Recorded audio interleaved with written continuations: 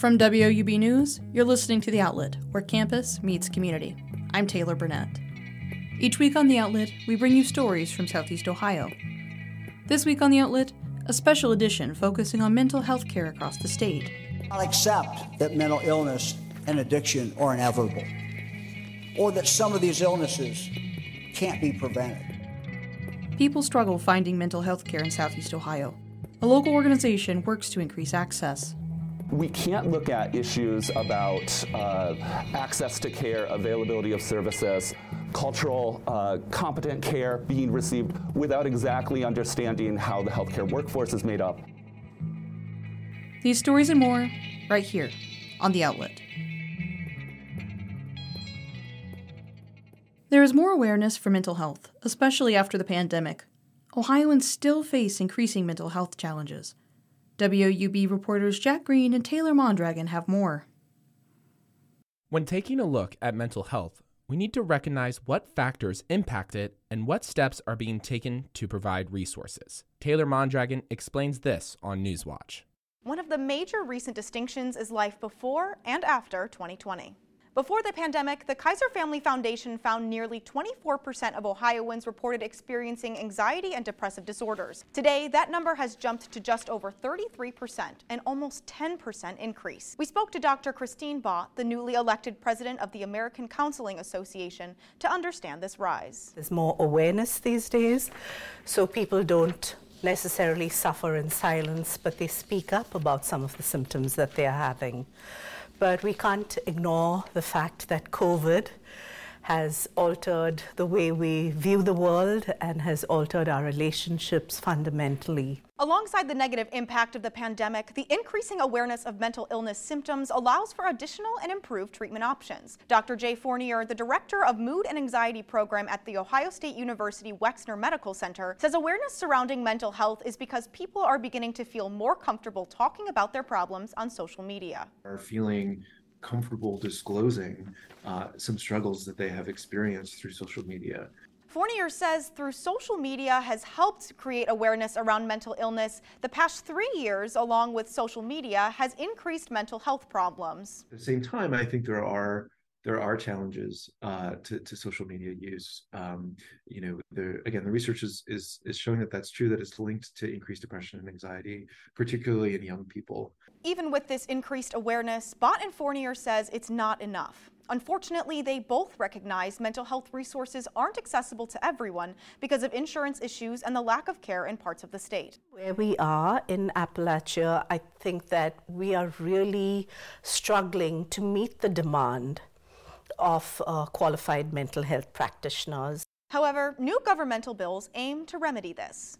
On a federal level, a new bill called the Mental Health Access Improvement Act is allowing those on Medicare to receive the mental health services they need. And back at home in Ohio, Governor Mike DeWine is allocating part of his newly proposed budget towards mental health care. I'll accept that mental illness and addiction are inevitable, or that some of these illnesses can't be prevented. This and other research opportunities will help us launch new discoveries about the brain and about resilience. It will help us understand the unique nature of mental health issues across Ohio's urban, suburban, rural, and Appalachian communities. Bott and Fournier hope DeWine's budget will help bring resources to Appalachia and across the state. The hope is that we leverage that and continue to put resources behind, various models and various ways of doing remote mental health care, because it's just true that not everybody lives near Columbus, right? Not everybody lives near a large, medical institution. Bott says we know what our bodies need, and when it comes to our mental health, it is no different. She says two of the best ways to prevent mental illness is to hang out with loved ones or going outside just for 30 minutes. That was Taylor Mondragon for Newswatch, and I'm Jack Greene for The Outlet.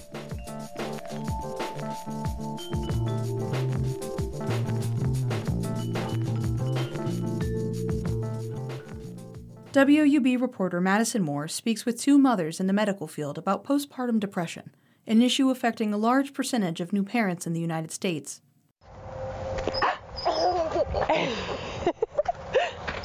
That's the sound of 32-year-old Kaylin Browning and her 5 children playing at Civitan Park in Belpre, Ohio. Browning is originally from Coolville, Ohio, and has spent her last 7 years working as a postpartum birth doula, guiding parents through their postpartum journey. Like many mothers in the U.S., Browning went through her own postpartum battles, inspiring her to help other mothers in Southeast Ohio. Postpartum life is very intense, very, very intense. Postpartum depression is a form of depression that can occur after childbirth, caused by hormonal changes, affecting a mother or father's emotions, mood, and ability to take care of their baby. Symptoms can include feelings of anger or irritability, feelings of guilt or hopelessness, and lack of interest in the baby or yourself. Browning says postpartum depression can easily go unnoticed. There's so much emphasis on, oh, when can I come and see the baby? When can I come and see the baby? But like, the baby's doing just fine. You know, the baby has the parents there who are giving their heart, soul, sweat, and tears.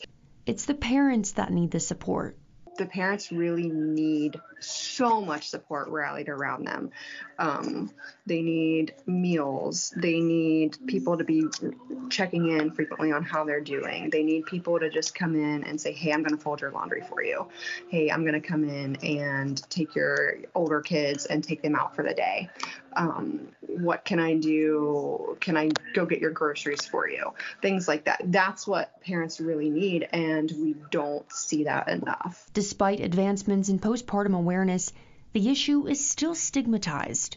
Emily Lotta, a nurse midwife at O'Bleness Hospital, reminds patients that postpartum depression is normal. But I think people are afraid to talk about it. It's work that is very personal for Lotta, who suffered from postpartum anxiety after giving birth to her child. And there's a sense of embarrassment and shame around it. And I want people to feel okay saying that they need help. According to Postpartum Support International, postpartum depression affects 15% of women. Add poverty into the mix, and that number is even higher. When your day-to-day life is surviving, your mental health is an afterthought. You're not going to be as inclined to reach out and ask for help or take the time to go to an appointment or even ask for a medicine because you're worried about affording milk for your kids, let alone buying a prescription or putting gas in your car to go to a doctor. Lotta says financial stress can contribute to poor moods, and her office does a lot to support their patients. Usually, if a woman has an uncomplicated pregnancy, they will not be seen until 6 weeks after birth, but that's not the case at O'Bleness. Our office standard is to see people at least 3 weeks postpartum, mostly to check in on moods. 6 weeks is a heck of a long time to struggle, and for as long as I've been affiliated with this practice, it's been a priority to bring people back quickly so we can help identify any struggles that somebody might be having. Lotta gives a postpartum screening questionnaire called EPDS, which identifies depression and anxiety at the patient's first OB appointment and first 3-week postpartum visit. From there, she talks with her patients, and they come up with a game plan. We talk contextually. Is this a scenario basis or is this as a whole? And what would you feel comfortable with? Is it medicine? Is it therapy? Or do you simply need to have a talk with your partner and your family to say, I need more help? If patients feel overwhelmed by their situation, O'Bleness has community health workers who will schedule appointments and help with any patient need. For The Outlet, I'm Madison Moore in Athens.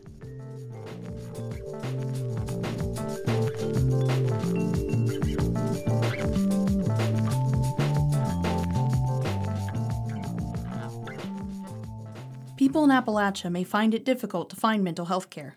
Andrè Norrils tells us about his conversation with the directors of a local research institute with a goal to make healthcare available everywhere. Both directors of the Appalachian Institute to Advance Health Equity Science, or ADVANCE, emphasized how important it is to expand access to healthcare to rural America, while also finding ways to diversify the workforce. One of the directors saying the organization looks into ways to reduce the barriers to healthcare. Corey Cronin of ADVANCE and other researchers take a population health approach, the idea that access to care is easier to achieve for some and not others. Cronin says they mostly have a focus on the Appalachian region's access to care, while also taking the workforce into account. Workforce is often one of the key components of projects that we look at. We can't look at issues about access to care, availability of services, cultural competent care being received without exactly understanding how the healthcare workforce is made up.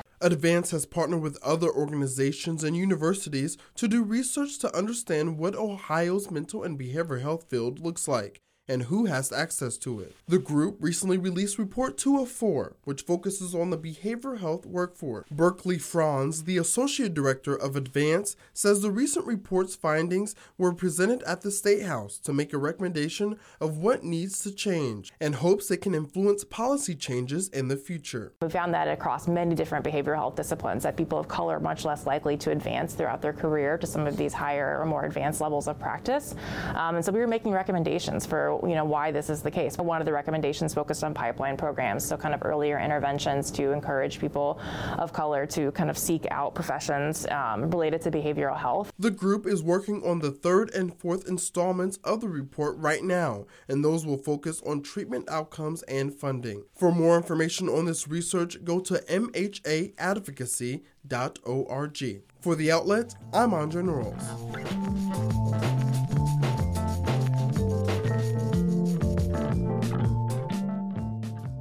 WUB reporter Emmett Dollenmayer talks to Athens schools about increasing support for behavioral challenges in the wake of the pandemic.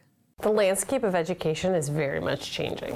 Kat Harrelson, a former Columbus City Schools employee, is helping change behavior responses in Athens City classrooms. I work with schools to support students who are having challenges and a lot of dysregulation in the district, and also working with teachers to help look at ways we can support those students to be more successful. Her position is the first of its kind in the district, created as a response to children's atypical behavior heightened by the pandemic. Athens City Schools Superintendent Tom Gibbs says the district is focusing more on behavioral health after seeing a 3 to 4% increase in students needing serious behavioral support. We use some ESSER funds, actually, some American Recovery Plan funds, to fund a position that's behavior analyst type position. The position requires Harrelson to complete behavioral assessments through observation, identify areas that may be of greater concern, and write behavior improvement plans for students with principals and teachers. We're building the plane while we're flying it. Most districts don't have a position of that nature, and so we're kind of developing what the nature of that position is over the course of the year. Harrelson says the biggest obstacle right now, though, while still navigating the newly implemented position, is engaging families in the conversation surrounding a child's behavioral health in and outside of the classroom. It is a struggle because there's still that taboo of mental, we don't need those services. Or also, we don't have time because maybe two parents are working, and so they don't know how to go about getting connected with those services. To help better connect families with needed services, Athens City Schools has a new partnership with Ohio Rise. The program is part of Governor Mike DeWine's push to improve equal access to behavioral health care for Ohioans. Harrelson hopes this new focus from state leaders and the school district will help her build and maintain relationships with the students, families, and the community. I'm hoping that we are going to get to a capacity where we are able to support those relationships and help to be more proactive. It's just right now, it's after following the pandemic, it seems a little more reactive than it has in the past. Yeah. Reporting for The Outlet, I'm Emma Dollenmayer.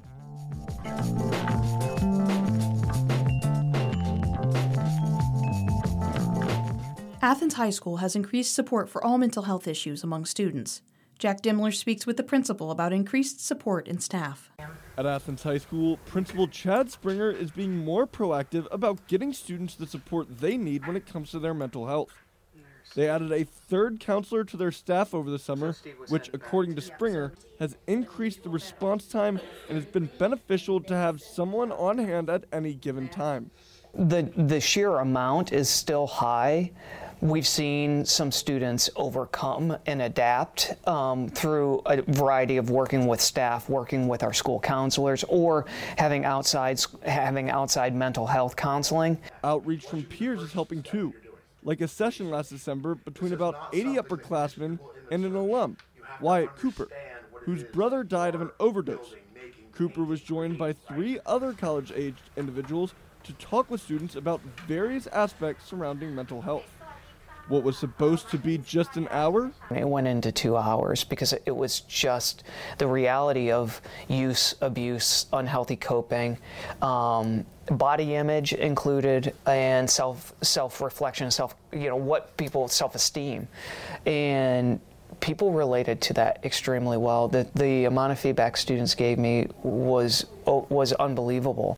Not only was the conversation well received by students, but it was also well received by the staff members who were in attendance. It's like a really important piece of the puzzle that I feel like is really tricky to reach students at a level that they really understand and can relate to. So that conversation, I'm just so eternally thankful that it happened. The talk encouraged Springer to keep that conversation going to his staff so they can better help address mental health concerns. This problem is not going away, and having a better educated staff is going to help. Another reason for educating their staff on how to deal with mental health cases comes from the concern about the lack of personnel. In his State of the State address, Governor DeWine discussed an added emphasis on providing more funding for mental health professionals in all districts. However, while Springer is grateful for the added support, he fears it won't be enough.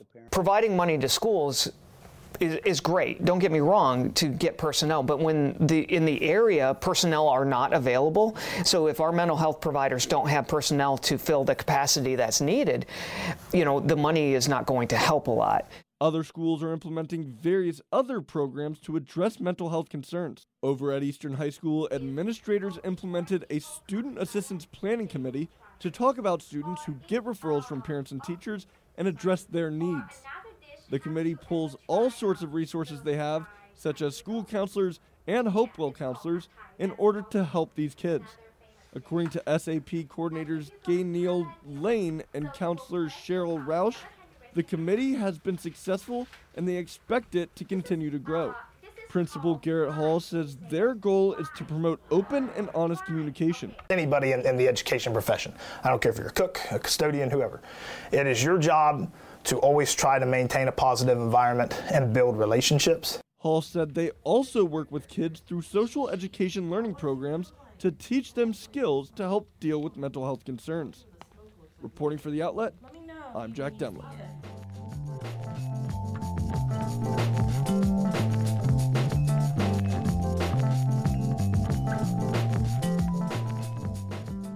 WOUB reporter Juliana Colant explains the benefits of having peer support with mental health issues and how organizations can help make those connections.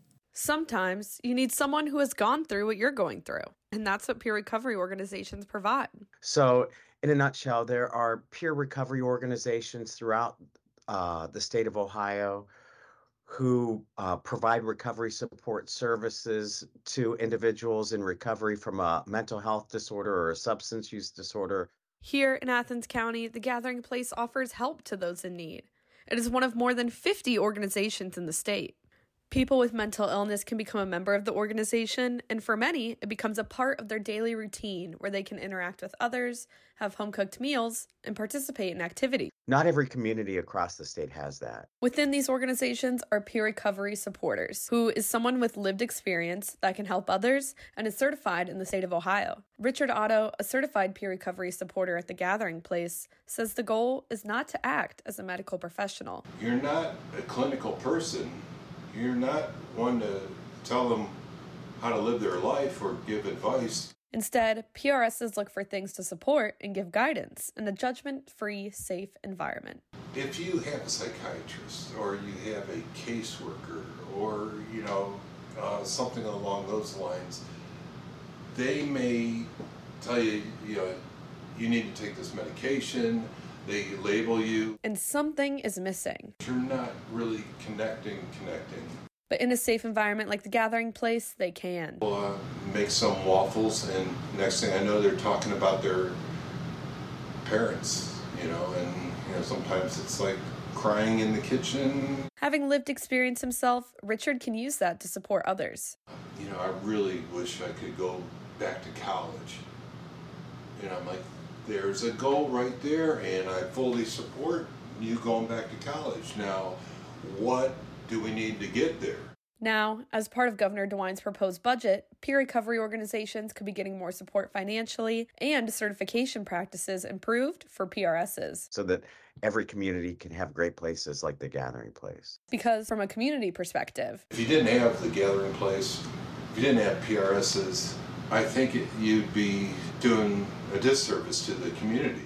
Reporting for The Outlet, I'm Juliana Colant in Athens.